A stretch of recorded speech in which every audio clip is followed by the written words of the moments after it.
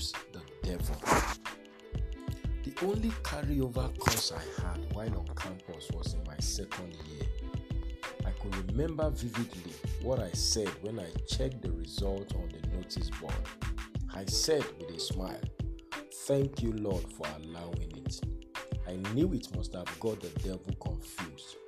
It made all the difference. This is Destiny Capsules Devotionals with Demola Awoyele. Friend, what is your attitude and response when you go through tough times? Do you whine, bow your head in shame, go about moody, or do you count it all joy as the scripture teaches us? Count it all joy when you fall into diverse temptations. James chapter 1 verse 2. It did not say that the situation calls for joy, but it says that you should count it all joy. Turn it around. The way to confuse the devil is to do the unusual and the unexpected when you are going through stuff. Yes, the devil wants you to cry. Wear a smile instead. The devil wants you to worry. Switch to worship. The devil wants you to question or blame God. Turn it around and give God thanks. This way, you confuse the devil and he will be clueless about what to do with you. Be careful for nothing, but in everything, by prayer and supplication, with thanksgiving, make your request known unto God, and the peace of God that passes all understanding will guard your heart and mind through Christ Jesus. Philippians chapter 4, verse 6 to 7. That is the scriptural way to go through stuff in life. Rather than taking care, God wants you to cast care. Matthew chapter 6, verse 25. 1 Peter chapter 5, verse 7. Rather than worrying, God wants you to let go and let God. Psalm 46, verse 10.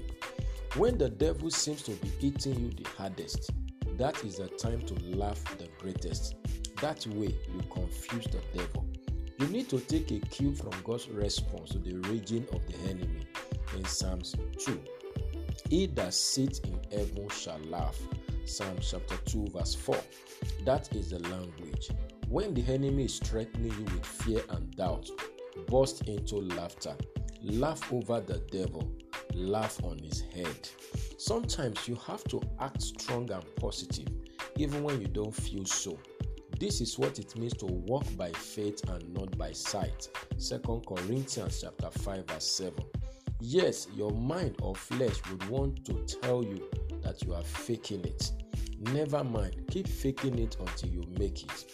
Laugh, smile, bring out the joy of the Holy Spirit on your inside. Romans chapter 14 verse 17 and Galatians chapter 5 verse 22. This joy becomes your strength. Nehemiah chapter 8 verse 10. It changes the atmosphere.